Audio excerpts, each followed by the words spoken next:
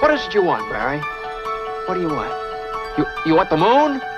Just say the word and I'll throw a lasso around it and pull it down. Ladies and gentlemen, boys and girls,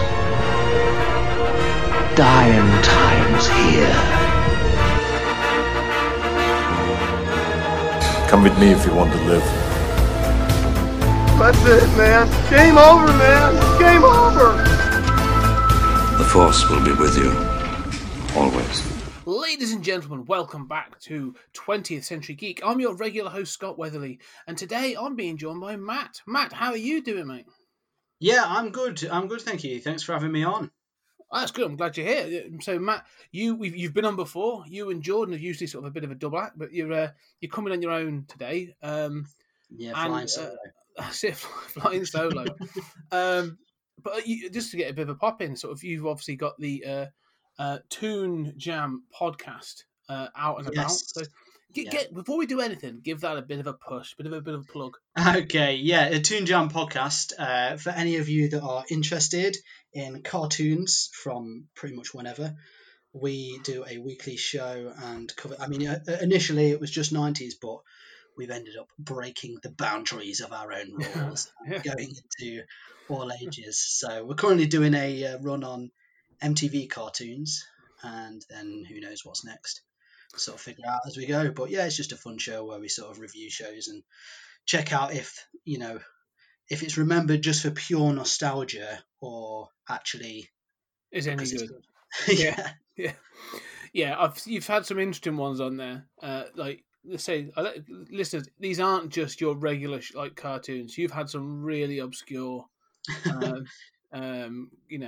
Let's say when you were doing the 90s and stuff, and you sort of like an episode would pop up, and I'm like, "Ooh, Fat Dog Mendoza! I haven't thought about that in years." Yeah. It's just trying to do a few mainstream ones, but then ones that maybe no one remembers, or just we remember, or Yeah. We try to hit those ones where you're trying to tell your mates, do you remember this one? I can't remember what it was, but it had a dog in it. Yeah. And they're like, no, that's every cartoon. I have to admit, because I mean, I've got Ellie. She's 7 now, and she's obviously watching all kinds of different bits and pieces, mostly on YouTube, to be fair. But she watches all kinds of cartoons from like Cartoon Network and stuff. And it's like that cycle now. Like everyone who was watching cartoons in the 90s and early 2000s, like there's really weird cartoons or sort of stuff that was, and I'm thinking like Rocko's Modern Life through to Cow and Chicken and all those kinds of things. Clearly are now making cartoons. And it's clearly coming through that, like, oh, okay, I can see where this came from. Yeah. There's one at the moment she watches called The Adventures of Gumball and something else.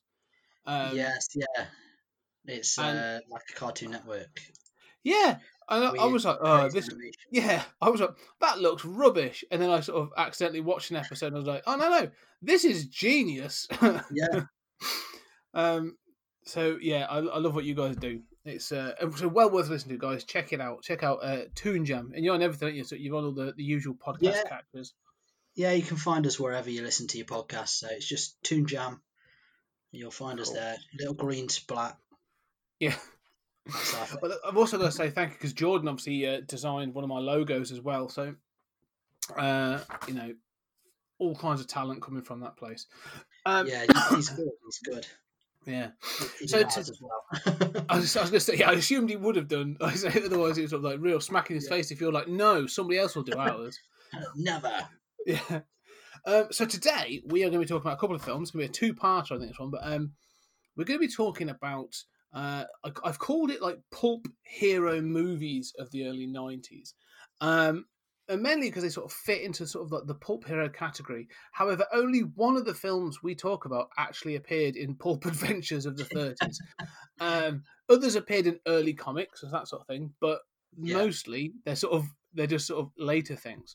So the films we're going to talk about in the next couple of episodes is Dick Tracy from 1990, Darkman from 1990, The Rocketeer from 1991, and then we're going to jump forward into the 90s to The Shadow in 1994 and The Phantom in 1997. And of all of those, only The Shadow is actually a pulp hero. Dick Tracy and The Phantom appeared in sort of comics, and then the other two just I just happened to sort of just fit into this. Yeah, well, I mold. think like I know the Rocketeer. Obviously, that was a kind of a wanted in the was it 81? 81, yeah, Yeah, yeah, but I know it's got like references to the Shadow in it and stuff, yes, hasn't it? So, yeah. It is in the Shadows world. It sort of fits in that sort of category. I had it. I bought it off Comixology on a sale long time ago. yeah, And I sort of forgot I had it. And I was like, when I was sort of setting this, I was like, I think I've got this.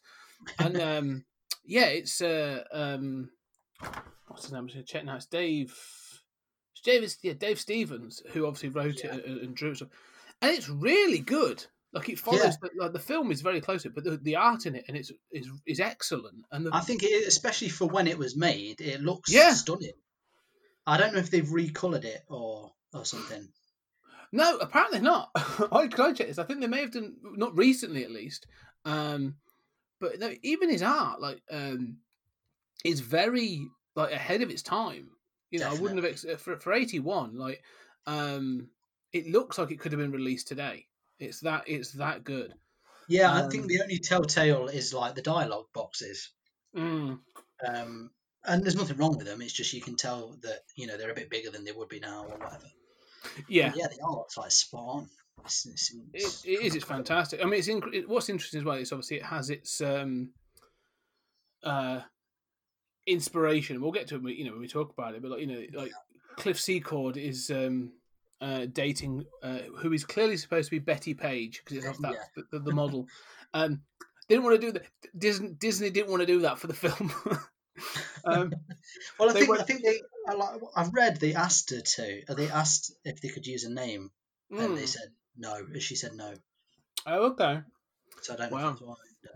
Could That's be a interesting. rumor. Yeah, that's a shame because it's quite interesting that she's obviously in there.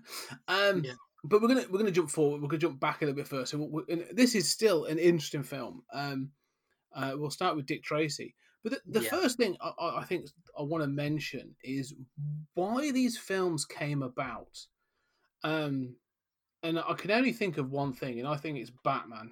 Yeah, they all scream Batman, don't they? Well, let's be honest. Both Darkman and Dick Tracy, the films we're going to speak about first, both have Danny Elfman doing the score. Yeah. He had and if anything, with Warren Beatty, with Dick Tracy, he basically was like, "Yeah, I didn't use this one in Batman. Do you want it?" yeah. I mean, you can tell, can't you? Though, like it feels just like another city in the same world. Yeah. Almost. Yeah. So it's clear that the studios were like, "Oh, well, Batman's made an absolute fortune, and all this merchandising, and all this other stuff. What heroes or what comic book characters can we use that we haven't got to pay for?" Yeah. Like almost like these dark, and they try to make like they made, even though Dick Tracy's like super bright, it's got a certain darkness to it as well. Yeah, this film is incredible. So it's bizarre, is what it is. Yeah. So Dick Tracy from 1990, directed by Warren Beatty, and music by Danny Elfman, as we said.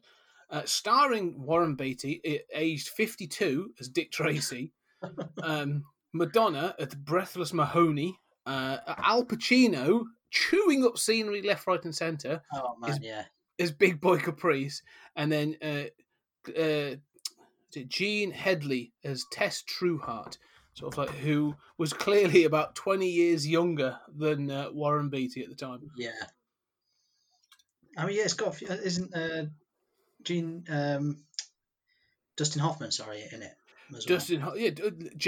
Dustin Hoffman is Mumbles, and this has got so many sort of like weird little cameos in. This sort of like, I know him. James Caan appears in it, and at one point the guy who is Lips something or other is sort of like he also appears in The Rocketeer. So because I watched this afterwards and I was like, sure I've seen him in something recently. And then looked it up and I was like, oh yeah, that'll be it. but he also appeared in Goodfellas and stuff like that. So basically Warren Beatty was like, I need this to feel like a gangster film, and then just looked at Scorsese films and was like, who can I take? Yeah. The plot is really sort of basically the plot comes down to Warren Beatty is Dick Tracy, who's a detective on the police force, and Big Boy Caprice is taking over the crime sort of syndicate of the town, and he has to take him down. Yeah. And there's someone else, like a faceless antagonist, who's literally faceless, providing information to both sides, and sort of seems like they're playing the field a little bit, moving the plot on. But that's as simple as it gets, really, isn't it? I mean, they add a few bits and bobs, don't they? Like you've got this kid. Yeah, it's literally called The Kid. The Kid, yeah. But it's some sort of little sidekick. Yeah, and again, it's that thing, isn't it? Of sort of like, right, we need kid friendliness for this. So there must be a child actor in it. And to be fair, he's not bad. The kid in this isn't too bad, actually. He's all right. What's weirder at this film is, as you say, it's bizarrely sort of like Technicolor and dark at the same time. Like, yeah, it doesn't know where. Like, I don't know if it was trying to be something like original, or if it was just two people trying to do two different things, and they got caught in the middle. It's really hard to tell. Well, there's a scene at close to the beginning, where Dick Tracy sort of follows the kid back to sort of like a shack. It's set in the 30s, so it's his Depression era America, and he follows him back to this shack, and you find out that this guy's there who may or may not be the kid's father. Where is it? It's like some sort of shanty house. Yeah, in the middle of like a field, like it just sort of sits. Yeah. There's no others around it. It's just this one sort of like shack. But like you say, up until this point, it's been daylight. It's been quite day. He's wearing his yellow coat. All the sort of. The film literally starts. I'll get to that point, but it literally starts with a card game. It's gangsters playing cards, and you've got like the mad prosthetics, like one guy with a massive head, some guy with droopy ears. I'm like, what am I watching? And it never really. It never really sits well. The faces, you never get used to it. No. I think the trouble, like part of the problem, is that there's celebrities under there. Yes. So you kind of know who they are, and you're like, why they look so horrible? Yeah. What is this? Yeah. Why do they look like that? I don't understand it. But yeah, it's been really like Dayglow and weird, and then he gets to this shantytown after following the kid.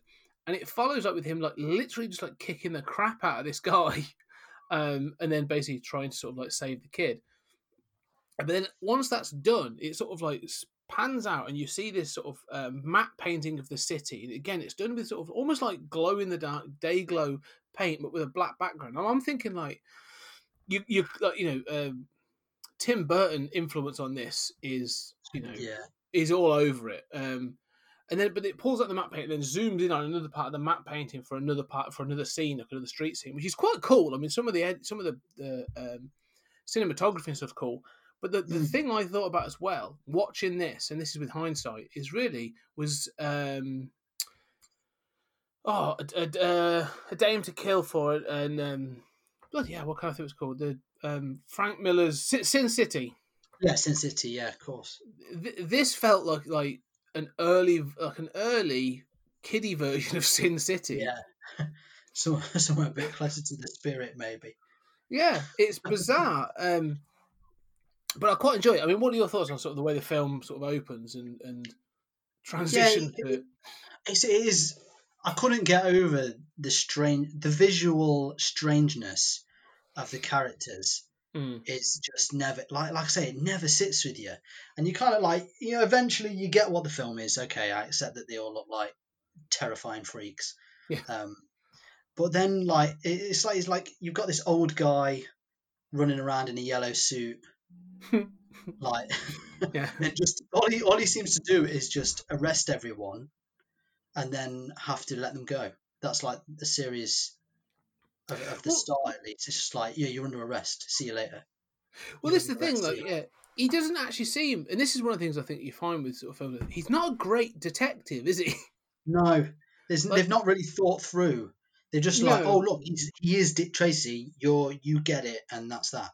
Yeah, like he's trying to take down a criminal gang, like an organized crime gang, but he seems to do it by basically wanting to rough people up. Like at no point does he sort of say, right, what evidence am I looking for of, criminal activity? I'm not even sure what criminal activity they do. They just seem to exist. Yeah. And they're like, is there something about prohibition? It seems like he's got a speakeasy, which like Al Pacino's club is the most underwhelming club I've ever seen. I think it's just like some village hall somewhere with three tables. It's almost like they ran out of plot, and then they were getting to the set dressing of the club, and they were like, bollocks. this is rubbish. But yeah, we've got a couple of white tablecloths that might look all right. But you're right, because I was sort of like, you just sort of accept that they're a criminal gang, but when I thought back on it, I was like, all right, they actually do kill some people. They do. Yeah. But I'm really not sure what they're trying to hide. It's like all they're doing is killing each other. Yeah. It's almost like, all right, we'll keep it within that bit. Do what you want, Yeah, like you're basically doing our job for us at this point, because all you do is kill each other, and he doesn't even open his club. No, he gets because the film ends at sort of like the grand opening of the club, doesn't it? That's the sort of when he takes the club. I suppose he spends a lot of time slapping women up. Like Al Pacino just keeps like slapping Madonna every now and again. Yeah. I mean, there's a great scene because Madonna sort of is the lead attraction or the lead singer of the club, and it's weird, the songs as well, aren't they? Stephen Sondheim. Yeah, he wrote the songs for it. Yes, strange. It is. The whole thing's bizarre because they clearly don't fit Madonna. No. Like you'd think, sort of like if you're going to get Madonna, who's sort of like a pop icon at this point, the 90s is sort of like her. This is her, prime. It's like the height, isn't it? Yeah. Yeah, you'd be thinking, right, you want to get her doing some really high energetic song or something a bit sort of like sexy or whatever. Nope. No. It's really sort of like run of the mill, really dowdy. It's bizarre, sort of some of the club scenes. I mean, that's not to say that she's not okay in this. She's incredibly sexy, but again, the thing I find weird, again, this thing about tone is, it's day glow. It's sort of meant to be the 30s. It's meant to be sort of like, it's a PG, and then all of a sudden you've got a scene where she's in sort of like some almost see-through negligee trying to seduce Dick Tracy, and I'm like, wait a minute, this is falling into like Basic Instinct territory, and I'm feeling a little bit uncomfortable. This is supposed to be a kids' film. The whole sort of her role in the film is strange. Full stop. I don't really understand why she's in love with him. I don't really understand why he falls for her. And it was like they didn't really want him to have a girlfriend in the film, but because of the history of Dick Tracy, Tess had to be there. And Warren Beatty was a bit like, I just wanted to like make out with young hot pop stars, and now I forgot about that. I'm the director, I'm the producer, and I'm the star. I shall molest and harass whoever the hell I please. It is, but the thing is, like I say, in this film, like at the beginning of the film, she is obviously the attraction, and maybe you and I have missed something. Maybe this film's got a really deep meaning, we just don't know. But she's the attraction, like the main singer in this club. The club then gets taken over, and that seems to be her sole motivation for what she does in the film. Is like, I've been forced to work for a new boss, and you're sort of like, well, just move clubs. I'm sure that's a better way of dealing with this. Yeah. Because she, I mean, the faceless person that is sort of like, feeding information and stuff to Al Capone's enemy, Al Pacino's big boy Caprice's enemies, which include Dick Tracy, turns out to be Madonna's Breathless Mahoney. But I think probably on the second time you see the faceless character, I would say it's like, that's clearly a woman. The voice change is a big clue. Yeah, it's not well hidden, is it? No, it just sounds like Princess Leia when she's in that disguise. Yeah, that's the same voice. Yeah, but I'm not sure what her motivation is. Like, it doesn't make any sense. No. But again, like you say, it's clear. One of the things I would say is it's clear the cast are having an absolute whale of a time making this film. Like, nobody seems to care. Like, it's just mental. And I think it definitely suffers from a fact that Al Pacino is the main villain, because I feel like Warren Beatty was just like, yeah, I love Al Pacino, and just kept letting him do too much, to the point that it actually, like, there's nothing wrong with what you see, and I'm not saying like he's bad in it or anything, but there comes points where it's like, why am I watching him do this? Yeah. Why is it still going on? And he's like, it's him just being funny with his outfit on, but you're like, it doesn't help the story. It's just because it's Al Pacino that this is in it. Like, he was too big for the role almost. Yeah, I know, I agree. It's almost like there are scenes in this that literally mirror Batman. There's a scene where he has taken over the sort of like the crime gangs of this city, and so he calls all the others there to sort of like basically to throw his weight around and to sort of prove he's the boss. And you have James Caan in sort of like not where I noticed like James Caan's not wearing any prosthetics. They've just sort of given him a bit of a moustache and stuff, because I'm sure they were like, Mr. Caan, we want you to have this massive head on, and he's like, fuck you, I'm not doing that. Like, he's the only person not wearing prosthetics in the room. And, I think he might have some, like, droopy ears or something. Yeah, yeah. I'll wear the earlobes. I'll wear an earring and maybe this. That's it. But like you say, like, it's clearly a mirror of the same scene from Batman, and all I can think of is like Jack Nicholson's The Joker is just better. Although this is funny watching Al Pacino sort of like quite literally just like throwing his weight around and shouting. It's funny, but I'm thinking, if you're going to stand up and compare, to try and compare yourself, to that film, like, you're going to have to do something pretty special, and this just sort of falls short a little bit. It is like in almost every respect the poor man's Batman. Yeah, I mean, even the end, even as it sort of reaches its climax, you have sort of it's like instead of the clock tower, you've got some inner workings of is it I know there's cogs in it. I think it's supposed to be a clock or a mill or something. A bridge or something, isn't it? Like a... Oh, possibly, yeah. Like one of them lifting bridges. Yeah. But, everything from sort of like the lighting to other bits and pieces, like it very much feels like they're trying to go for that Tim Burton aesthetic. But like, again, this thing of like, in the 89 Batman, like, Batman clearly is not that bothered about killing people. It's just something that sort of, happens in that film. But neither is Dick Tracy. Like, he's supposed to be a person of the of the law. But at the end of this film, and there are other times as well, he just runs into the street with a Tommy gun and opens random fire across a street.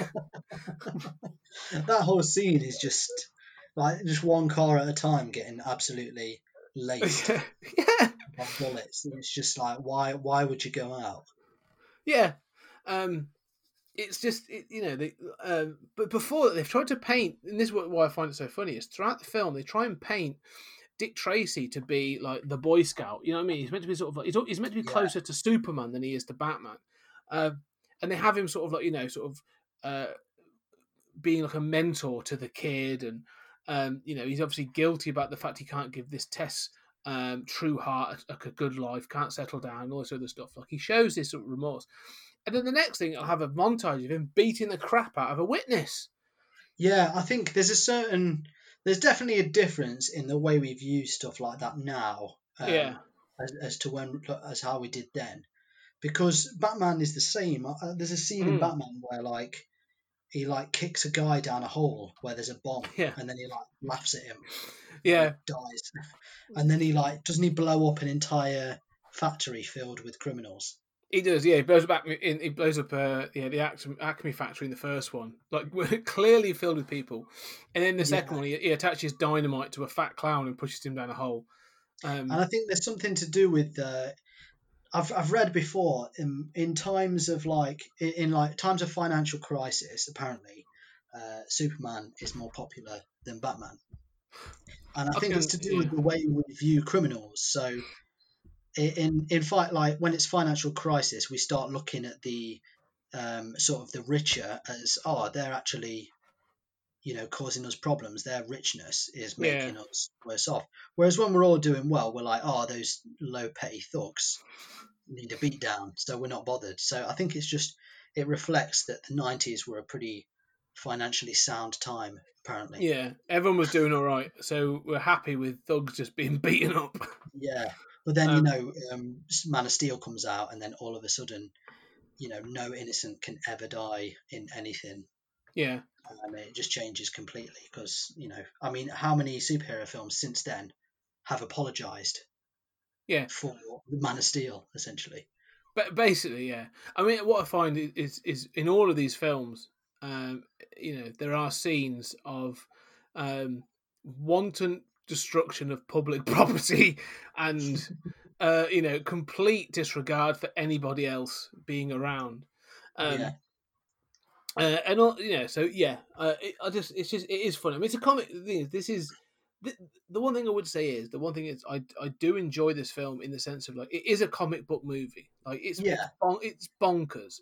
And if you're willing, it's definitely of the bunch, it was it's not the worst.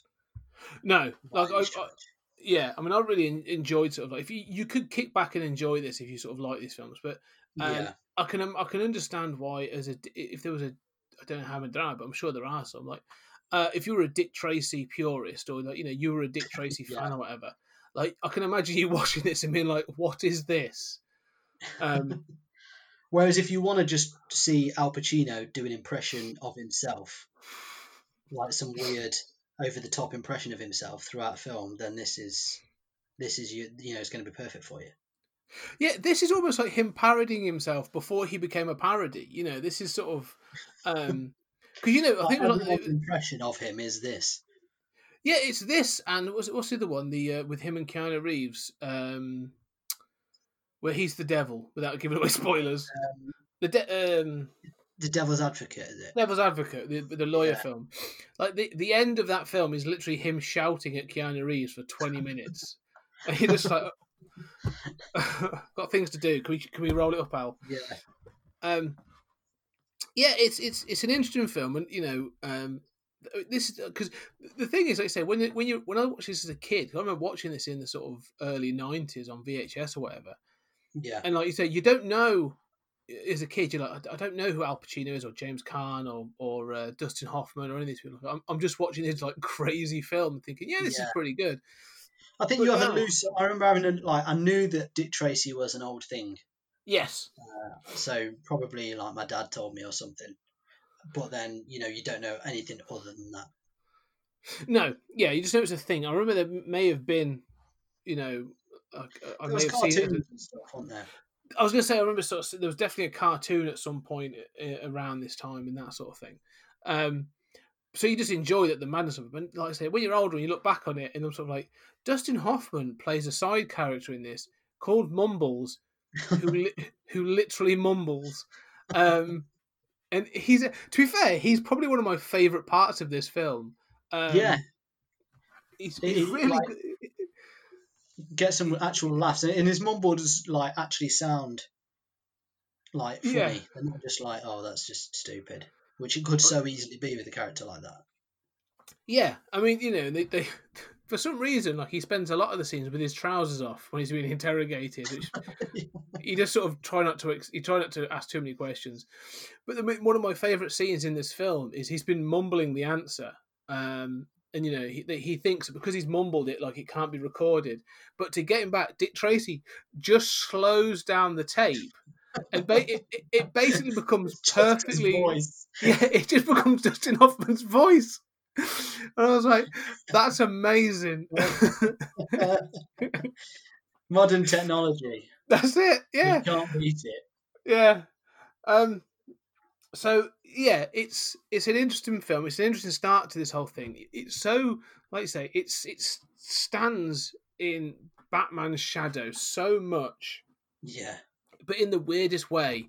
And because let's be fair, like Warren Beatty has directed other films, and some of them have had sort of critical recognition and stuff. So the studio clearly thought, right, this is the man for the job. Yeah. Like he knows what he's doing, and then they produced this. Like he owns the rights to Dick Tracy. So I don't know if he just like bought them and was like, I want to do this. I think this may have been one of those fortuitous moments. Like he was clearly. This is a passion project for him, isn't it? Yeah. And so to get to play Dick Tracy was clearly what he wanted. And I honestly think this is probably like, I don't know probably only the third Warren Beatty film I've ever watched. Yeah. I think there's this, Bonnie and Clyde, and then I think,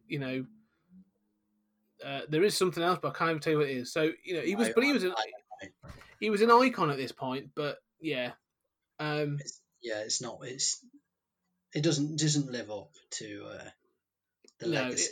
It hasn't aged well, is what I would say. I mean, it's probably worth a revisit if you really want to look at, the progression of comic book films and stuff.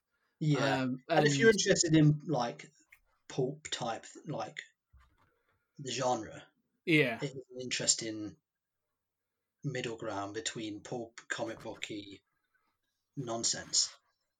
Yeah. It's throwaway, isn't it? If you can find it on the stream, and if you can rent it for a couple of quid, it's probably worth seeing. But other than that, it's not amazing. I read a little fun fact that Bruce Campbell wanted to do a Dick Tracy series, and he pitched it to Disney, and they were all pretty much, yeah, let's do this. But Warren Beatty said no, because he's got the rights and he didn't want it made. Oh wow. It clearly was a passion project. He's blocking it. Yeah, he's not happy with anyone else touching it since. Yeah, I'm not sure how a Bruce Campbell led Dick Tracy show would have worked either. To be fair, just as strange. Yeah.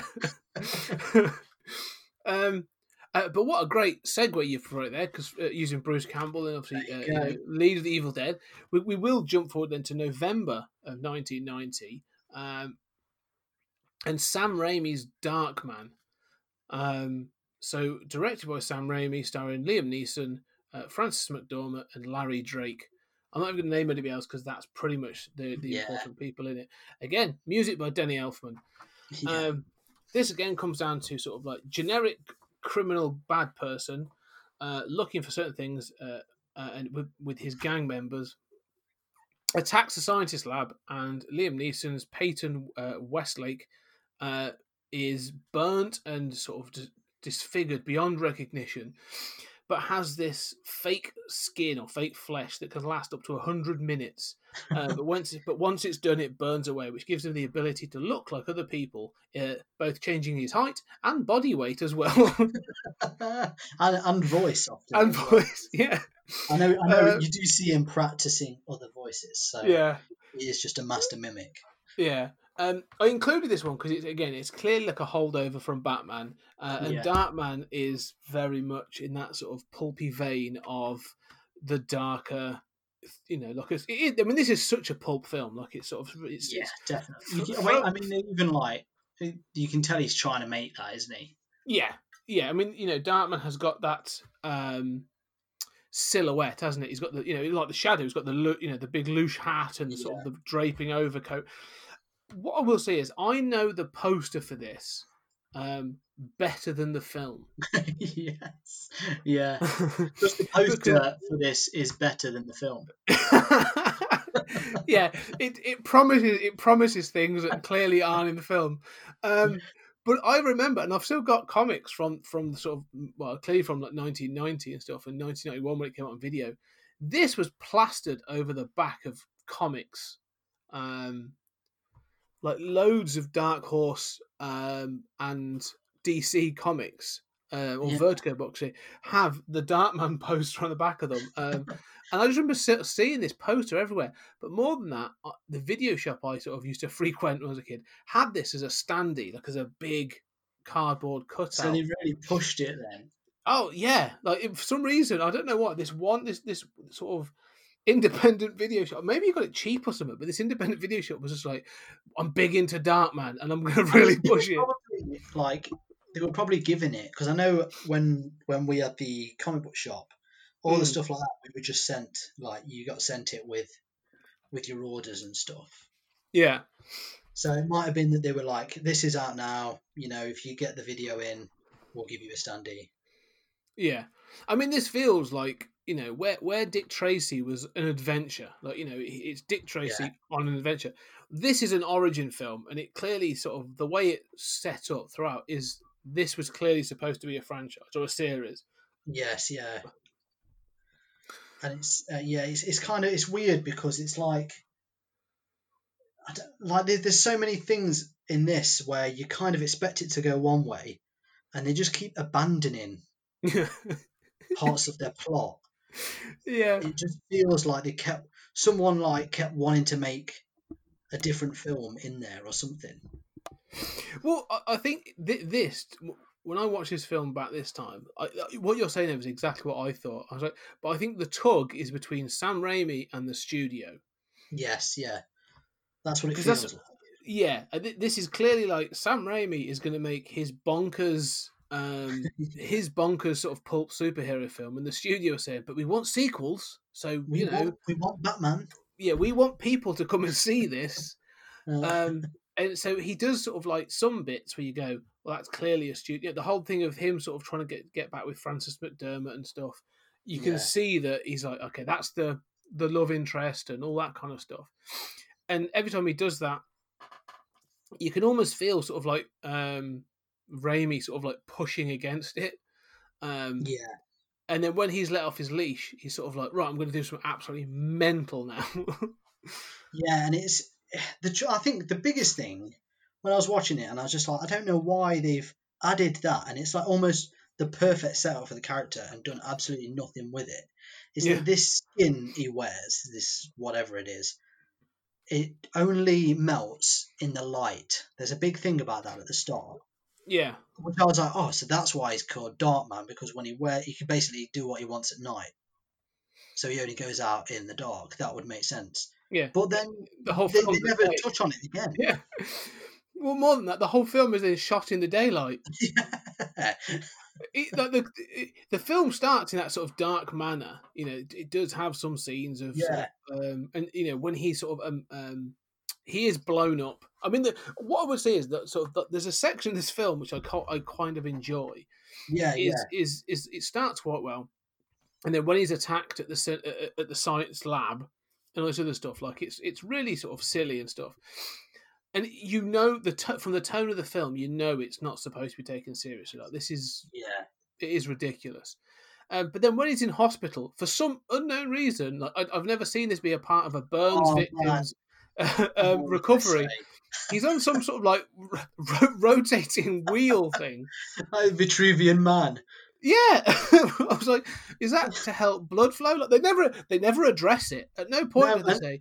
And all they do is like, oh, he can't feel anything, so let's stab him a load of times. Like, that was the thing I thought was hilarious. She's like, the way we've dealt with this, because there's no way of preventing the pain, it's basically we've severed the nerves. Look, he doesn't feel pain. And then shoves a scalpel in him.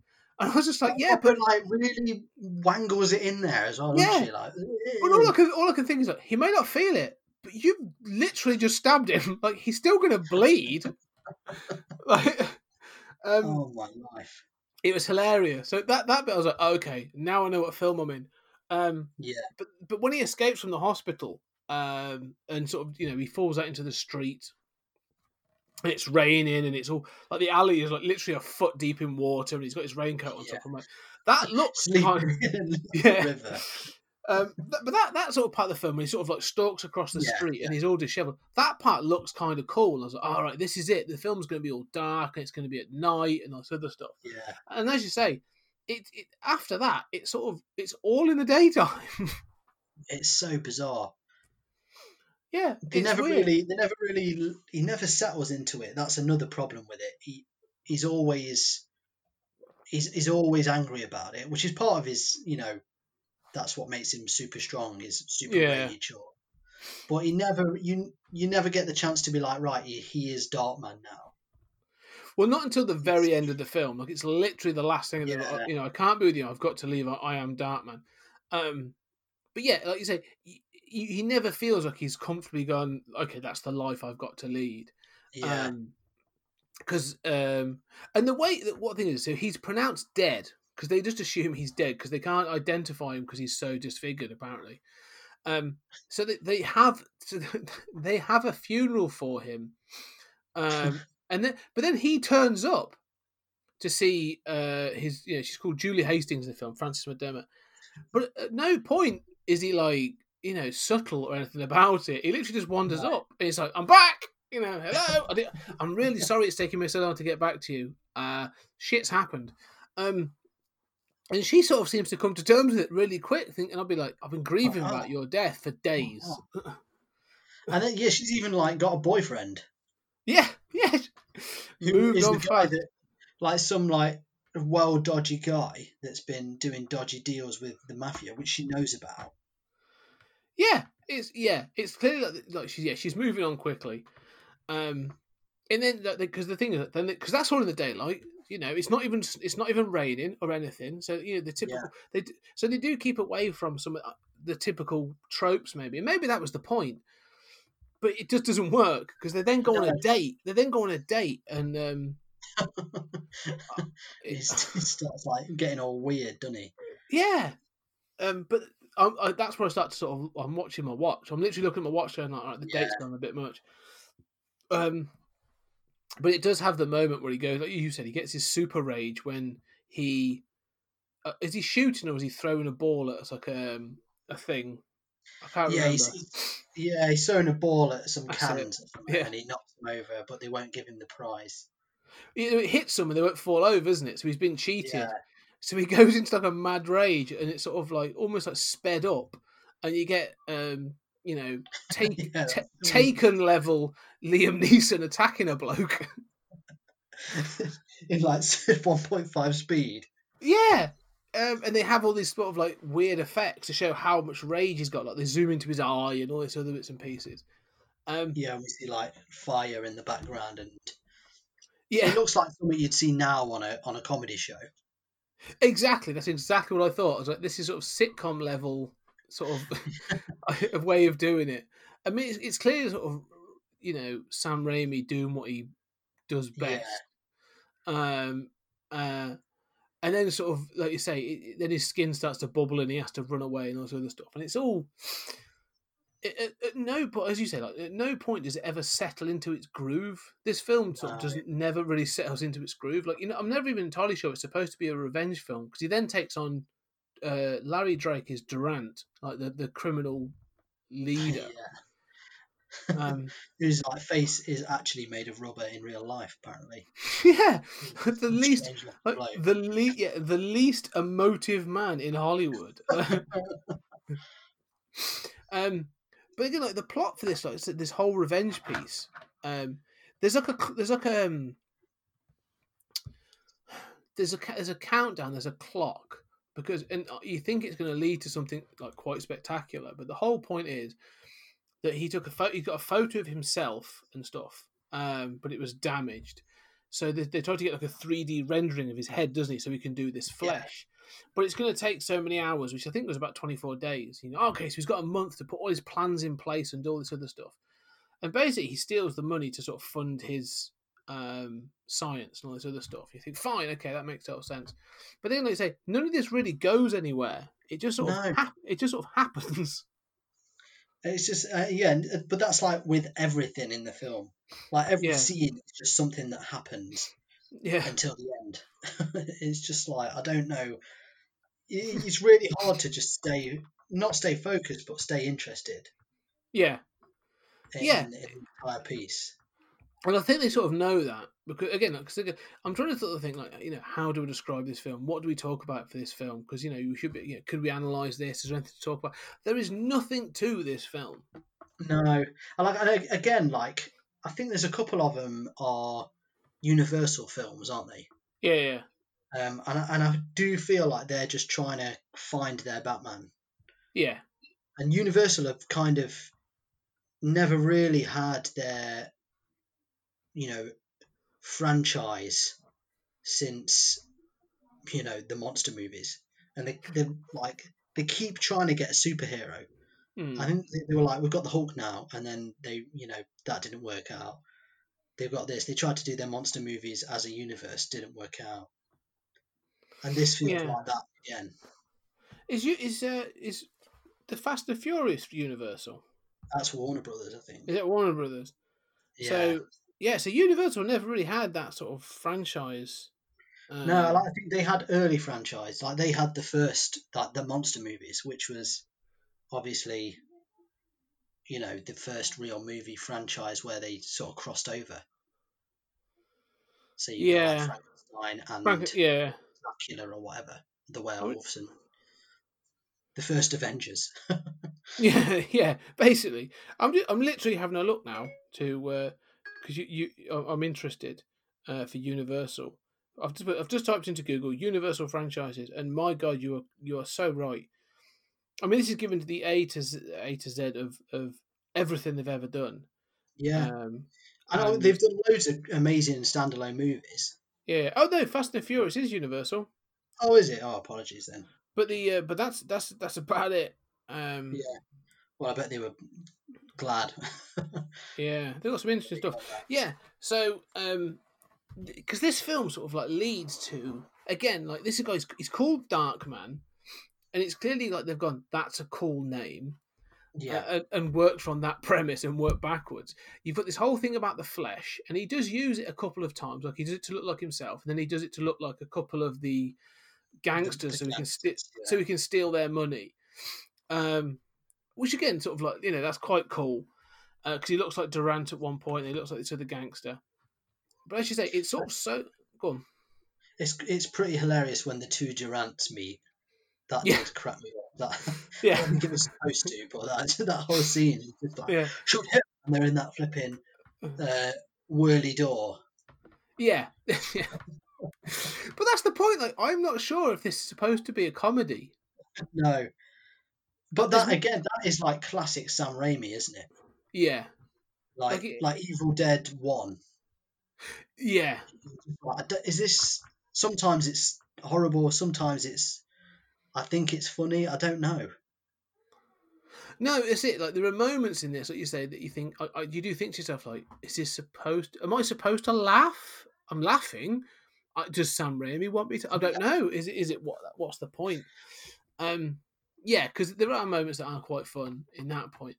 But the ending, when they sort of all come to get him and they go to his sort of, he's set himself up in a factory, hasn't he? As a sort of, yeah, it's like his hideaway. His dark cave. But when they attack, like that's when it goes all out. Like they've clearly gone like, right, we've got an awful lot of budget left. Could we borrow a helicopter? And they're like, yeah, we can get you a helicopter. Great, we want to use a helicopter. That entire helicopter scene is just it's pretty hilarious how he destroys it. Well, yeah. Well, it starts. You imagine? No, because it starts with it starts with the fact they attack, and he's sort of like he's got his super rage, so he's sort of taking people on left and right, and he uses the masks. I mean, there are a couple of bits towards the end where you think that's quite clever. So there's one point where it's he uses a mask and someone comes over, they get shot, and then they pull off one mask, and it's like it looks like Liam Neeson underneath, and then they pull it off, and it's there's like he's basically got two masks on him and this sort of stuff. So there's a couple of bits like that where I'm like, that's quite good fun, and fight, and then him running away, and then you get Durant with like a massive machine gun, opening fire across the top of this sort of warehouse thing in downtown Los Angeles, basically. Yeah. And I'm thinking, like, all right, we've got troubles with the police at the moment, but clearly, like, no one was paying attention to what the hell was going on at this. No one cared at all. Whatever. Durant's just untouchable at this point. And then you get sort of something which may or may not have inspired the Matrix, but he gets stuck on a hook and they fly him around the city for a little bit. And just it's like he hooks it onto a truck, doesn't he? Yeah. And this is like and then it goes under a bridge. But when that helicopter hits the bridge, that is like pure laugh out loud comedy gold. Yeah. But it's like up until this point, there's obviously this isn't the finale. There's more, but you clearly think like, oh, Durant's been the main villain. Like he's surely supposed to be the real baddie. But the way they kill him, you're a bit like, oh, all right. But yeah, that's that. Yeah. So credits then, I assume. Yeah. But no, you've got flipping Captain Beams a lot, climbing Yeah. his rusty rails on top of a skyscraper. Yeah, this bit is luckily it's dark, so at least it's the at first night. night scene in the movie. Yeah, and it's you find out that basically the guy that sort of Francis McDermott's been seeing or whatever has been involved with is basically a scumbag, and has been dealing with the sort of like the criminals and all this other stuff, and it's to do with this idea of property, isn't it? It basically comes down to I'm building all these, and you've got to basically bribe people to make it happen. That seems to be about it. And so again, like you're saying, like I'm not sure what you're trying to do with this film. Like, you've had gangsters, now you've got like dodgy businessmen and stuff. Like it's all a little bit all over the place. Yeah. And then you get basically a fight on girders, which lasts again a bit longer than it really should do. Yeah, there's just a lot of whoa. Yeah, Nearly falling off, and you just kind of like, I just want this to finish. yeah, And because even it's that's not. a bit like the ending of Batman. Yeah, that's exactly what I was going to say. But even that shot, like they've got it's, and this is where I would ding Raimi for this. If you're going to try and prove that they're up high on a building, or at least on girders on a construction site, you would do it by zooming out and showing how high up they are. Yeah. But at no point does it ever go past like a mid shot where you're like, oh yeah, we're on girders, just so you know, but we're not going to show you much more. We're clearly no more than 3 feet off the ground. Yeah, that's the trouble in it, and you I think by this point though, you just kind of don't care. Yeah. That's the trouble with it, isn't it? You're just like, oh, okay, whatever. No, yeah. I mean, the ending, he's obviously presented. Francis McDermott sees his real face, and she's like, "We can work with it. All you've got to do is wear a mask," which I think it's supposed Terrible to show. messages. Yeah, I think it's supposed to show she's accepting, but I'm thinking like, you really are a bitch. You're like, Yeah. oh, I can't live with you being that hideous. I don't know, them teeth. He's got Yeah. like lip teeth that just are so upsetting to look at. Well, yeah, and that's one of those things I find hilarious because it's one of those things in films that, when you talk, you form words by moving your lips. Yeah.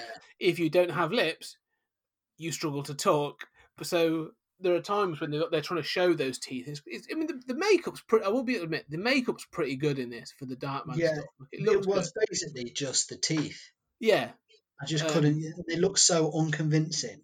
Yeah, they sort of chatter up and down, don't they? And you're sort of like, it doesn't kind of work. It's like you didn't need to do that. Yeah. But yeah, it just sort of like at the end, he sort of says, "Well, I can't be with you. Basically, move on. I'm sorry I pulled you into this. Basically, move on.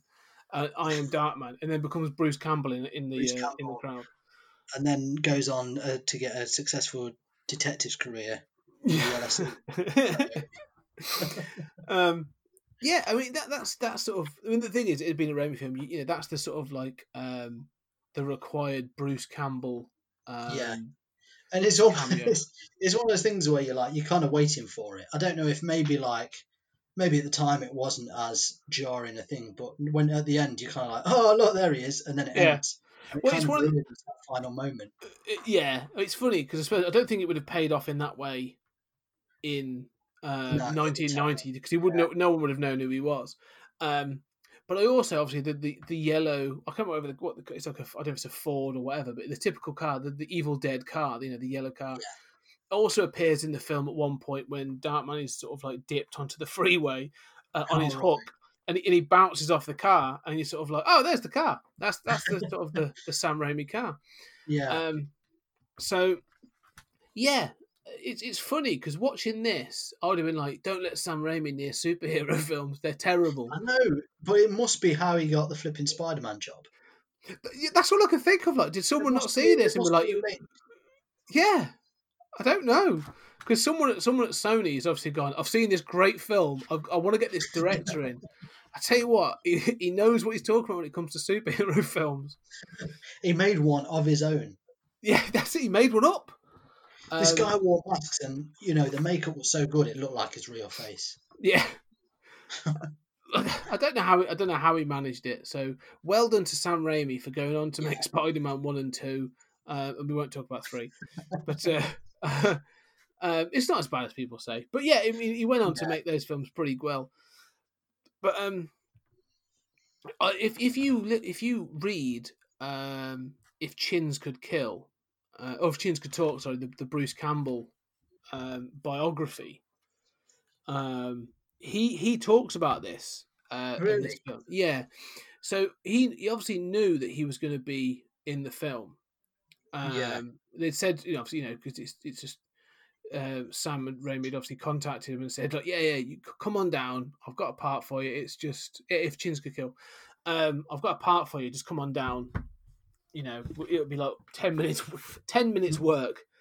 But what he would do is apparently sort of Bruce Campbell would go down on set with some of the other guys that he worked on, like the Evil Dead series with, because they were lobbying at this point. They were lobbying to get cash to make Army of Darkness. Right.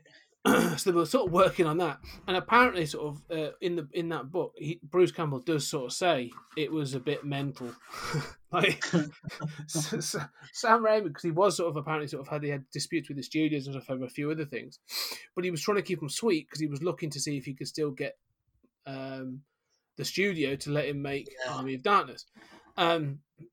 So apparently there are scenes that aren't seen in the film where he was just going like, just do what you want, basically. You ad-lib, go crazy or whatever. So there's all kinds of stuff apparently that sort of never made it, even into the special features. Which I think I'd like to see. Kind of like sacrificed the film almost to get Army of Darkness in a way. A little bit, apparently. Yeah, apparently that may have been the case. Because I love Army of Darkness. I think that's a great film. And it's funny that comes out in 91, I think. Right. And so it's sort of like it was made shortly after this. And that is a much more coherent film. So it is almost like a case. It's like, look, I've made this film. You've paid me. Can I move on and do? I mean, he's not a bad director, is he? No, not at all. He's made good films, so yeah, this is a bit of a blip. He's made bad films as well, but yeah. I mean, the other thing is we should say is Dick Tracy didn't get a sequel. Darkman got 2 of them, which is beyond bizarre. Yeah. Well, I almost when sort of looking to sort of watch these films for this recording, I was like, oh, should I? You can get there's a triple box set. You can get all 3 of the films. I was like, it's like 15 quid. And I was like, should I get it? Do I really want to see those films? And I was like, do you know, I don't. Yeah. You'd have been gutted after you watched the first one. And I think they're called. I think it's Darkman 2, The Return of Durant, and Darkman 3, Die Darkman Die. Oh man, that is genuinely something from a flipping comedy. Yeah, they're the kind that's the kind of poster you'd have in the back of in the background of a sort of like a comedy film, wouldn't it? Yeah, like the Simpsons would have it in their video shop. Exactly. Yeah, that's what it like. So the fact there is a film called Darkman 3, Die Darkman Die. I'm like, yeah, that should not exist in our reality. That should belong in somewhere else. That is fiction only. Thank you. Yeah, maybe if you watch it, it just sort of like someone pops up and like, "There's not actually a film. We just wanted to use the title." So, because no one's watched it, so no one. Yeah. no one knows. Yeah, because no one's ever looked at it. So that's Darkman, which I think we can both sort of agree is probably not worth revisiting. No, this was like one of the lowest at the pile for me. I was very much like, it was the last one I watched, and I was like, I'm glad that this is over now. I can't do any more. Yeah, I was really disappointed because I remember the poster being so cool. And I was thinking, this is Sam Raimi film. I'm sure this is going to be sort of like some weird indie kind of dark horror. Yeah, that's what I thought. Yeah, it's like, it's like a hidden gem type film. Yeah, I thought, like, am I going to come out of this lauding this and say now people should go check it out and it's a lost gem? It's not. Not at all. No, it's been lost to history and probably should stay there. A year later, though, Disney jump into the fray And as we sort of mentioned before, this is obviously based on a graphic novel written by Dave Stevens, and that's The Rocketeer, released in August 1991, directed by Joe Johnston, who went on to direct the first Captain America film. Yeah, and this is how he got the job, isn't it? Yes. Yeah.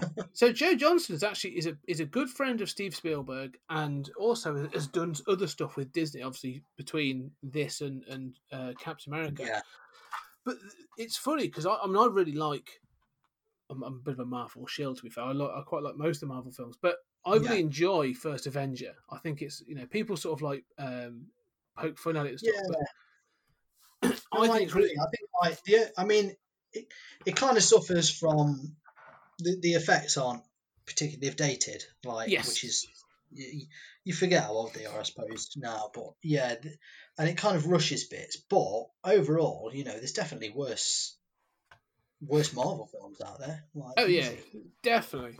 But you can sort of go back and watch The Rocketeer, and you can see so much of why he got that job. Yeah. But basically the story is Cliff Secord is a stunt plane professional. He does it as part of sort of the flying circus kind of deal. And one day his hangar is sort of like two guys being chased by the police run into his hangar and hide a jetpack, a secret military jetpack, in the sort of part of his plane. They're taken in. It turns out they are German spies. But then to make money, Cliff uses the jetpack in the circus, ends up saving somebody's life, and then basically goes on to become sort of like the jetpack wearing superhero that is the Rocketeer, and takes on Nazis. So this has got this sort of, again, this has got almost a direct lineage to Indiana Jones and Captain America and all that. That's what, because I know Disney wanted their own Indiana Jones, didn't they? Yes. That was why they sort of pushed this. So what's good about it, straight off the bat, is that it doesn't feel like Batman. No, it's like the opposite tone. Yeah. So you'd want a Superman film like this, maybe. It's funny you say that, because this felt like that Superman the movie, like the start of Superman the movie, where he's on the farm and he's a kid. Like it has that sort of like down home sort of more sort of wholesome feel to it, which is clearly Disney. Like a cornflakes advert, like an old Kellogg's advert. yeah, that's a really good. I mean, the thing is, I was saying this is like the cast in this film as well is I mean, you got Billy Campbell as Cliff Secord, who's a bit of a no name. I don't really think he did much more. This was his first. This was his first role, I think. Really? Big role. But and he apparently, when he had auditioned for it, he basically read the book before, and then just went to the barbers and said, "Cut my hair like this," and then turned up looking as much like him as he could. He does a good job. I mean, he looks the part, and he's got that sort of he's got that sort of cheeky but chiseled sort of look, and I think he's quite good in this. I enjoy him. Yeah. But the other ones, like Jennifer Connelly, is Jenny. Should have been Betty Page, and she's very good in it. To me, though, the two stands out is Alan Arkin as Peavy, like his best man engineer, and Timothy Dalton as Neville Sinclair, playing the thing this brings to mind is, firstly, because I actually really like Timothy Dalton's Bond, so he's playing like the anti-Bond. Yeah. But watching this, all I could think about was Hot Fuzz. Yeah. Like this is like the character before Hot Fuzz, like what he did with where he got it. Yeah. And it's just, and again, like the guy, he's got sort of like, this has got atypical sort of 30s gangsters in it. It's got a heavy-handed thug, and I forget the guy's name. That bit is a really bizarre. Like this guy is like a character from Dick Tracy. Like he's got the makeup. Yeah. Do you know what he is? Do you know who he is? He's what, in real life or the character? No, where he came from, where that character came from. Yeah, he's in one of the stories, isn't he? He's like from the circus that. Yeah. More than that though, he is based on a real person. Right. Okay. And I cannot remember for the life of me. I cannot remember, but there is an award named after him, and I can't remember what it's bloody called. I'll have to find out at some point. Just got out a little bit Oh, sorry. Yeah. So there was an award based on this guy. So he was an actor in the 30s and 40s that had this sort of like this disfigurement. He was gigantism, like the guy who played Jaws in the Bond films, a bit like that. And so they had this award for him, and he's become a bit of a known thing. And he plays all these like heavies in gangster films and stuff. So, so that's why Dave Stevens put him in the book, and obviously he then translated into the film. Okay, so, that's why he's there as a bit of a sort of a hangover of that. But he does. What's interesting as well, like, because you can tell that they've actually like thought this film through. Yes. Because Timothy Dalton's character is based on Errol Flynn, isn't it? Yes. And there was also rumours that he was a Nazi spy. There is. It was a Nazi sympathiser, allegedly. So that's where he based his character, because his character's not in the books, is it? There's a sort of a similar character he's not called Neville Sinclair. There's a sort of towards the end there's a similar character that sort of they've clearly gone, that character becomes a lot more emphasised for the film. But yeah, they've definitely thought about it. Yeah, and it just feels a bit more a straight away, like this film I actually quite enjoyed actually. I love this film.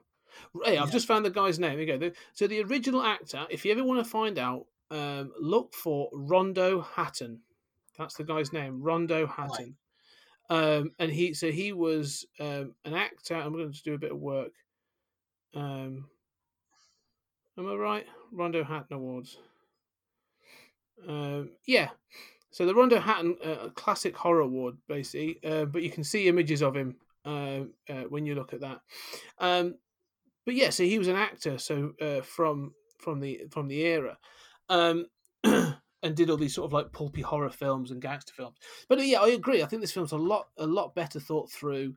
I think the one thing I would say about all of these films compared to modern comic book films is they're all less than 100 minutes. Yeah. Like Which is something that, it's not so bad when you're watching them now, kind of today. Yeah, I was quite glad that Darkman was less than that. There's about 90 minutes. But it moves at a hell of a clip. I mean, this film never sort of rests. No. The Rocketeer.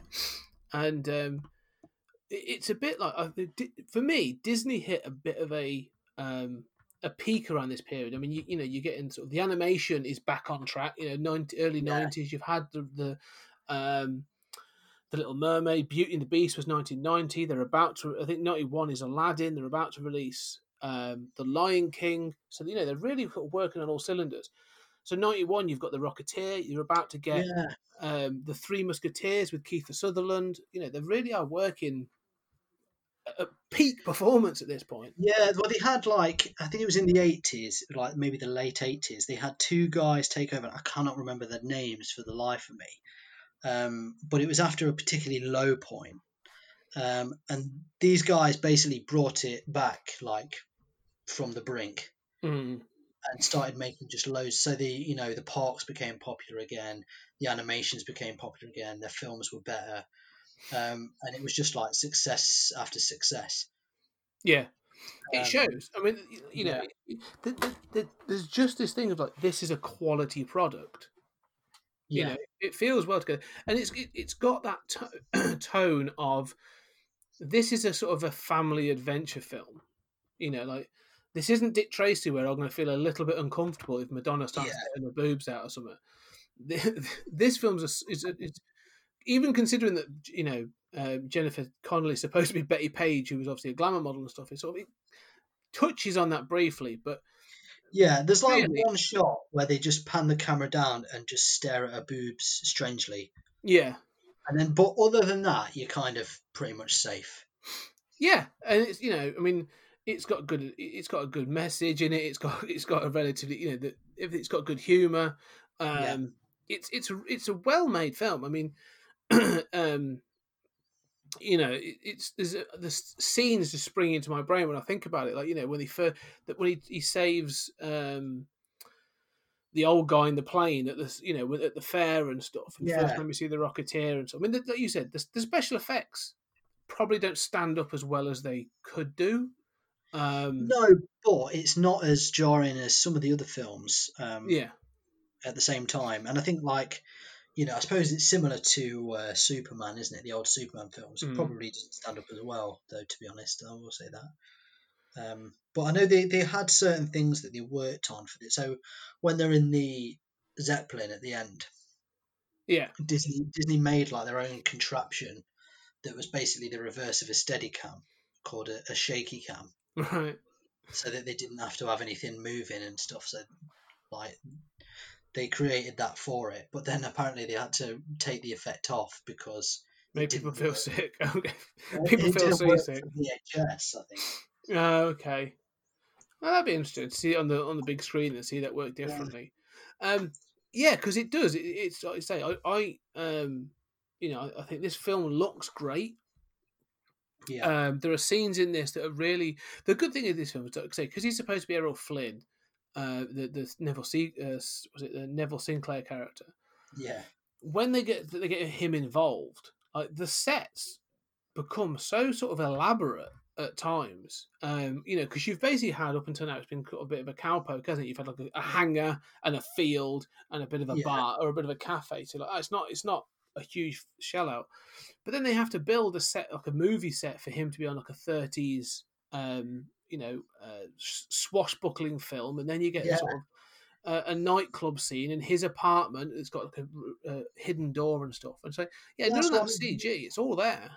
Compare the nightclub in this to Dick Tracy. Al Pacino's Friendly Joint. Yeah, it's unbelievable, really. Yeah, it is, isn't it? I mean, that's where this film has scope, and I think sort of it pays off. I think you find this with Disney. They've got quite a few like big budget films that have flopped for whatever reason, but when you actually watch them, it's like, actually, this is half decent. Like, I'm surprised that people didn't watch it. Well, I find that with sort of like the Disney live action films. Forget these animation remakes. Sort of where they're remaking their animated films. Forget all that, because that sort of comes with sort of like built-in cash appeal. Yeah. But I feel, I think, and hopefully they'll get refound on like Disney Plus and stuff. But yeah, and I'm not talking about the sort of the '60s ones, like, but even some of them like the Herbie films.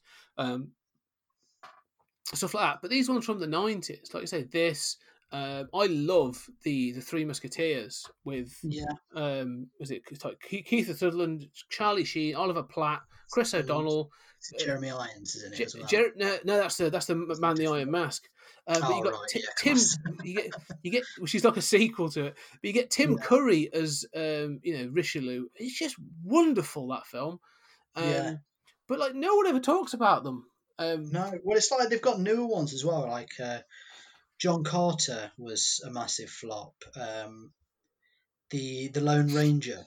Yeah, I love, I love both of those films. Yeah, and they are like it's easy to just be like, oh yeah, those films, like make fun of them. But then you watch them and you're like, actually, this is good. I don't understand why it didn't do well. The Lone Ranger is slightly different. I mean, casting Johnny Depp as a Native American Indian was probably a bit of a misstep. Yeah, and it was too much like, oh, we need another Pirates. Yeah, there is that part of it. But I think we're getting off on a whole different tangent. But it's a similar thing, like those pulp adventure films. But both John Carter and Lone Ranger are both worth seeing. I mean, they're a bit longer. They're both of them are over 2 hours and stuff. But I recommend both of those. But they fit into this thing with this sort of with the Rocketeer. Yeah, definitely. And like the Rocketeer is from that same wheel, because this was a flop as well, wasn't it? It's such a shame, because it's a really good film. It really is. I mean, when you find out that I'm going to spoil the crap out of it. When you find out that Neville Sinclair is sort of is a Nazi, and it's sort of, I mean, what's the film's like? But it was 90, so it's almost 30 years old now. So if you haven't seen it, tough. But when it's revealed that he's a Nazi, there's this whole thing of like he's been paying off gangsters, hasn't he, to do his deal, to do his dirty work for him. And then when it's revealed he's a Nazi, and the gang is like, kill them. He's like, I might be a criminal, but I'm still an American, and I'm going to Yeah. And so the gangsters sort of side with the Rocketeer. It's like it's It's one of the things. It's like so stupid, but at the same time, you're like, oh yeah, like you didn't think that. yeah. One of the things I do find hilarious is because the end is always in these films ends in a bit of a shootout and a punch 'em up. And it's on a Zeppelin, which is great. I mean, I always love a Zeppelin in a film. There's not enough Zeppelins in modern films. But one thing where it's sort of, there's been silly moments in this film, but it's all been within the sort of the realms of what I would say would be acceptable within this world. Like you've sort of set out its rules, and I'm like, I'm accepting that. That's fine. I'm going to accept all the rules of this film. And then at the end, the one thing I don't accept and I really struggle with is when Sinclair does reveal himself to be a Nazi, all of a sudden, Nazi stormtroopers start bursting out the trees. I'm just like what? Why did he need the mafia on his side? Right. That's what I kept thinking. I was like, why did he hire these people? He's got an army. Yeah. I don't know. Yeah, you just have to kind of take it as maybe they've just arrived on the blimp. Yeah. So there's a couple of moments like that you're a bit like, what? But apart from that, like this film's great. I mean, it has an actor I recognise, but I can never remember his name, who has appeared in things like everything from like Lost to a whole bunch of other things, playing Howard Hughes.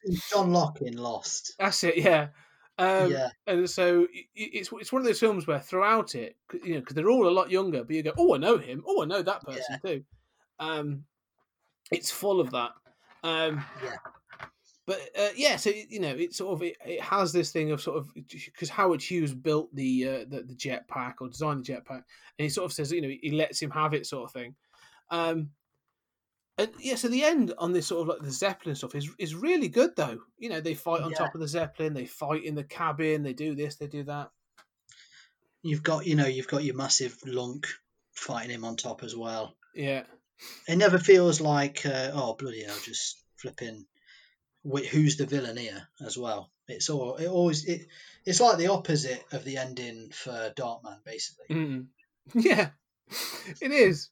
And again, this film provides scope. I mean, there's a scene of, you get to see him fly as well, which is really cool. Like, and again, the effects aren't always great, but I'm with it because again, they've built a world, they've built the rules, and I'm buying into it, so I'm quite comfortable with it all. And there's a great shot. Like, it's actually the shot from the front cover of the original graphic novel. Yes, yeah. And he lands on the top of that building, and the lights go up on him, and it sort of like lights him up, and he's in that pose with the revolver and stuff. And I'm like, man, they've even this film's even managed to create like an iconic shot of It's amazing because I know for all the production art and stuff, they literally just use the comic. Yes. So it's just like if you read the book, I mean, yeah, I guess the main character's a little bit less shady. But other than that, it's pretty, you're getting everything you want from it. Mm. Oh, yeah, totally. 100%. I mean, this is where Dick Tracy tried to do some sort of like warped version of the Dick Tracy comics. This is literally gone page to screen. And I don't know how many people had sort of read the Rocketeer graphic novel. I think it was a sort of a cult thing, wasn't it? Because it was released independently, like it was an independent comic, wasn't it? It didn't. But it's represented so well on screen. And the fact that this didn't get a sequel, let's say it was a flop at the time, but I mean, it's one of those weird ones. Is was it because it wasn't like Batman? I don't know why this didn't do better. I don't know, maybe it's just a case of the subject matter just wasn't, intriguing at the time. Like you say, you don't know where were people's heads at, sort of thing. It's weird because I say, because 89, just sort of a couple of years before, you'd had Indiana Jones and the Last Crusade. Which did gangbusters, and that's all sort of like Nazis and stuff, but then that's an established character, so It's hard to say, isn't it? I guess there's probably something. I mean, sometimes it can just literally be when it's released in the year, something else can be going on, and Yeah, someone distracting from it. I don't know. I'd like to sort of might be worth looking into why. But of all the, we'll talk about the other two on the next show. But of these three, I was thinking as I was going through this, like, would I want to see these again? Not just these films, but these characters. Like, yeah, if someone was to pick this up again and say, I want to do this again, do a reboot or whatever, would I want to see it yeah. again? And I was watching Darkman and going like, dear God, no. No, yeah. So that's an easy one. Yeah, unless someone was to pick that up and sort of say, I'm going to go and do an all-out horror version of this. Yeah. Like, it's going to be like really graphic and violent. I'm like, all right, I might watch that. It'd be one of those things you'd only watch it again if you saw a trailer and you're like, actually, that looks like a good film. It wouldn't be anything to do with the fact that it's Darkman. No, if they announce, if it looks like a good film, I'll watch it. But otherwise, if they were to announce like a Darkman reboot, I'd be a bit like, really? Yeah. Wow. Okay. Sam Raimi short cash. And like Dick Tracy, I don't think Dick Tracy works in. I don't think it translates to the big screen in the modern world. I don't know. Yeah, it's a strange thing, isn't it? Like, I'm sure there's probably a way of doing it, but I couldn't tell you it. There's a way of doing anything, I suppose. Yeah. Pretty vague way of sticking up for it. But I've read, like, if you did it as a super pulpy thing that was a bit more, I don't know, a bit less egotistical almost. Yeah. Yeah. I don't know. To be fair, I tried to read some of the original comics. I downloaded a couple of Comixology. Didn't last long. No. Well, it's an interesting one. Like, I think Dick Tracy is very of its time. Like, the trouble is, it's like it was actually, like, as silly as the characters are and as daft as it looks. The guy that wrote it, like, studied real police crime stuff. Like, actually went in and did training for the book. Oh, really? Yeah. So he did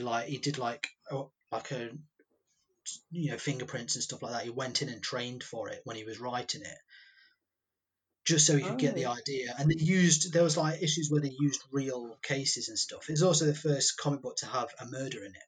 Oh, really? Yeah. So you see, the book, the original comic book, has actually got some prestige. It's got some history. It's got a bit of sort of like something to it. It sounds like it's got some.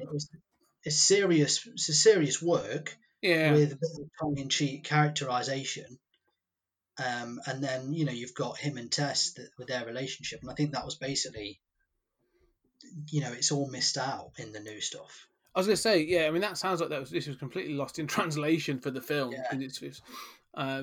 It focuses on the grotesque rather than on the sort of detection and the criminal, really. Yeah, but I think that's probably a thing where when they made the cartoon of it and stuff like that, that's what they started concentrating on. You just have like silly looking characters in every episode, and then probably you'll find Warren Beatty might have been a fan as a kid of the cartoon. And that's what he liked about it. Yeah, it's the point almost. Yeah, it'd be interesting, sort of. Because I suppose you could do it, but it's that thing of sort of like a genre mashup, isn't it? Like could it be sort of like CSI Dick Tracy? I know. It's like, you'd have to do it as a comedy, I guess, but yeah. I mean, the only way I think you could really do it in that respect is if you were to go like the Batman 66. Yeah, just route. Yeah, and you had Dick Tracy in that sort of the Adam West. Sure, it'd work as an animated film, I think. Yeah, I could see that. I definitely could see that. If they were sort of on stuff But yeah, it's a strange one. Whereas Rocketeer, I mean, I would look like, how good would it be to see a Rocketeer that actually had like the shadowing and stuff? Oh, well, that's the thing that I was sort of coming to, because I agree. I think there's an element of all this is, how much could they continue? And we'll get onto the other two, the sort of the Phantom and the Shadow, the next show. But I would love to see the Rocketeer again. Yeah, and I think if you were to sort of do like a pared down, like it is. Like you didn't have to have the whole superhero kind of thing. Like, you could easily do the Rocketeer today. The special effects would be amazing, and I think it would really get over. I think kids could really get into it, or I'd really get into it as well. So yeah. Well, I think it helps from the fact that it's like timeless almost, because when it was made, it's already like a nostalgia piece. So you've got that in there, and that will always be there. We can always look on those times and look at the things we liked about them, and that's what the piece is, and it's got everything of it, and it's not going to change. No, well, you say that. So there was talk of them rebooting the Rocketeer, I think about probably a year or two ago. And it was going to be, and I heard this, that sounds really exciting. What's it going to be? How are they going to do this? Who could play Cliff Secord and this other stuff? And then you read about it and right, it's going to be a team of girls. Yeah. Well, there's a cartoon now, isn't there? Is there? I haven't seen it. It's a little girl that's got a jetpack. And so is it the Rocketeer though? Is it sort of like supposed to be? Yeah, it's proper branded the Rocketeer, but it's like Little Rocketeer Adventures or something. It's like like a proper young kiddies show. Right. Because to me, when the first that sounds fine if it's going to get kids into it. And I've got no problem with things being having that the gender swap and all this other thing. Like I'm never that bothered by it, because you go, well, you've always got the other stuff, and I can go back and read the graphic novel, I can watch the original film. But exactly. there's still this thing saying like, but this has still got massive potential. Like, you use that first and then do that later. Like, you've still got time to do that. Make it good. Like, use the source material. Like, go back to that. And I just don't think it's been given the opportunity, which is a real shame. Yeah, because it is like when you read, they've got a lot. It's not just the Shadow as well, is it? It's like, what's his name? Doc. Oh, Doc Savage. Savage is in it as well and stuff, isn't he? And yeah.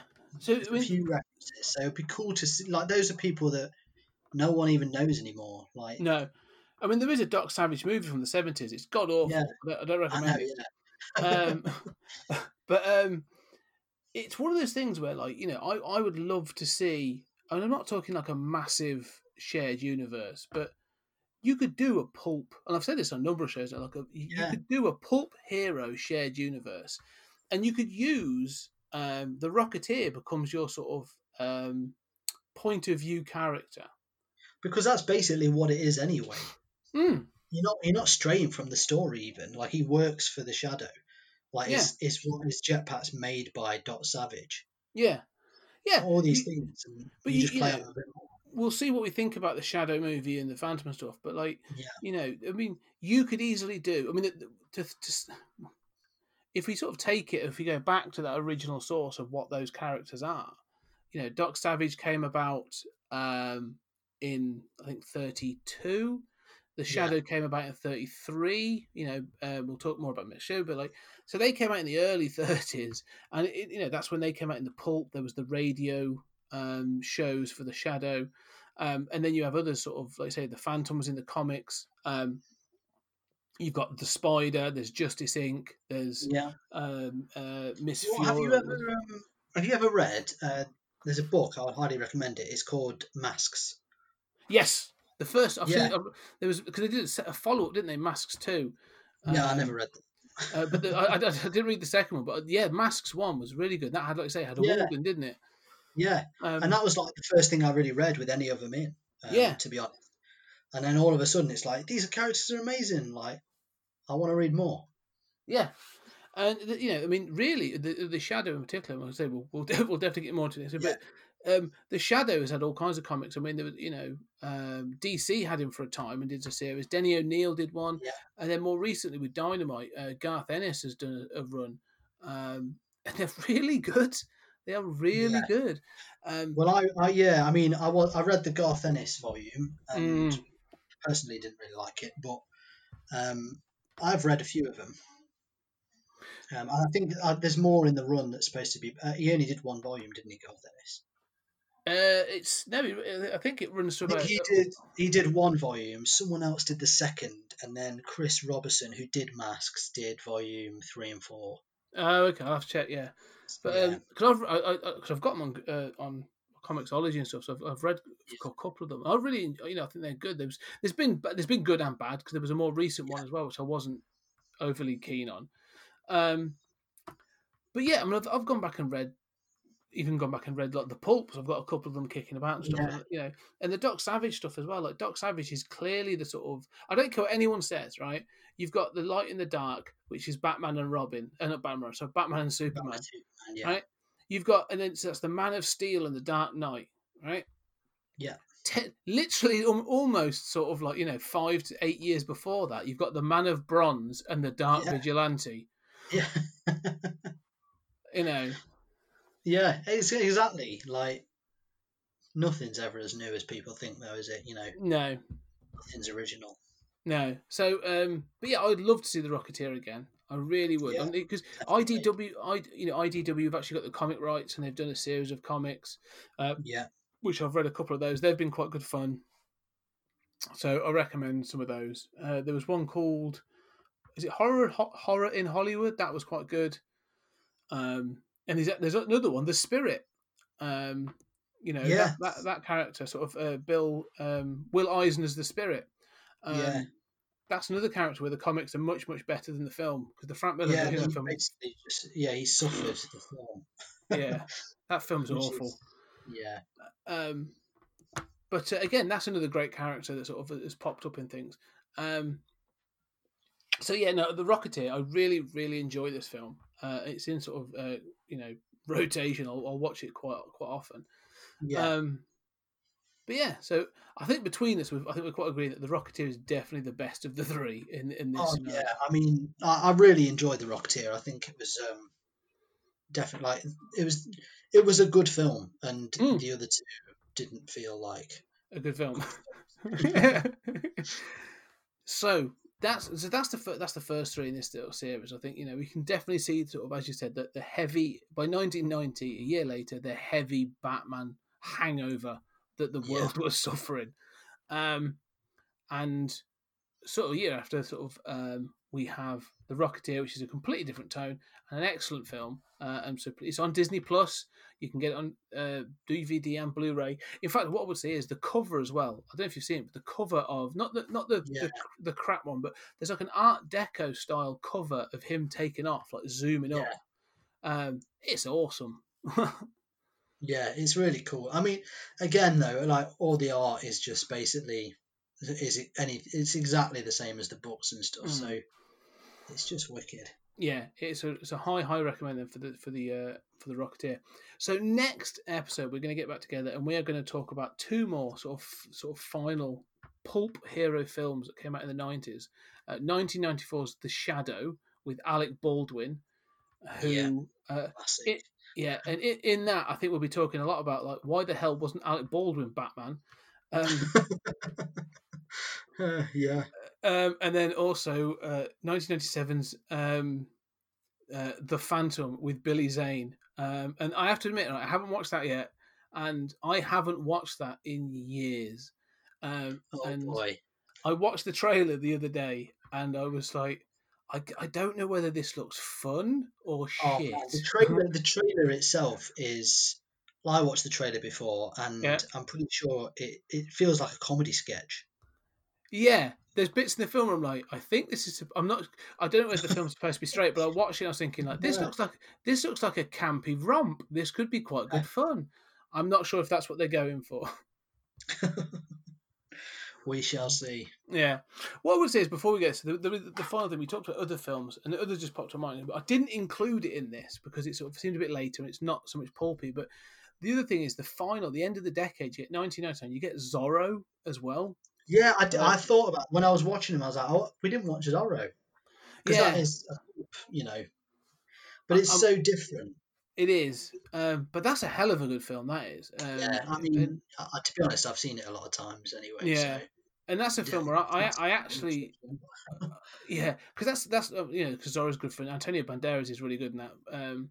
It's weird to have Anthony Hopkins playing a Spanish person, but that's a different story. But I watched Zorro not long ago, probably sort of start of this year, and again, I've really enjoyed it. I think it's really good. Yeah. But all I kept thinking of is like, wow, Pirates of the Caribbean owes quite a lot to Zorro. I know, yeah. Like Zorro is a bit of it's a weird one because it's not a very well remembered film, and it's it's not Oscar worthy or anything, but it's a fun film, and I love Zorro, to be honest. Such a cool character. Yeah, he is. It really is. Another one that came about a lot earlier. I think Zorro's like 1919, something like that, maybe even earlier than that. So predates, the Zorro novel. No, 1909, I think, the Zorro novel. So, predates all those. Predates, like, you've got, in fact, if I remember rightly, sort of, the person who wrote Zorro was obviously inspired by things like the Scarlet Pimpernel, which was the sort of like late Victorian. And then, you get people like Bill Finger and Maxwell Grant, who created the Shadow. Sort of, they all sort of like credit Zorro and his design and his look for when they created their characters. So, as you say, nothing's original. It's all just recycling of what's come before. Exactly.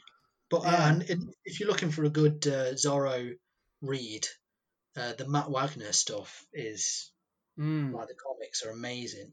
Also, there's I don't know if you've read Django Meets Zorro. No, is it good? I did. I've seen it. Genuinely, really, really like it. It helps, I think, if you've read Matt Wagner's Zorro, because it actually is that version of Zorro. Right. Is it the Quentin Tarantino version of Django? Yeah. So Quentin Tarantino's written it. Oh, really? Yeah. And to be fair, you don't have to know. I mean, if you know Zorro, it doesn't matter anyway. It just is like a little bonus if you've read this one before. But I was really impressed by it, to be honest.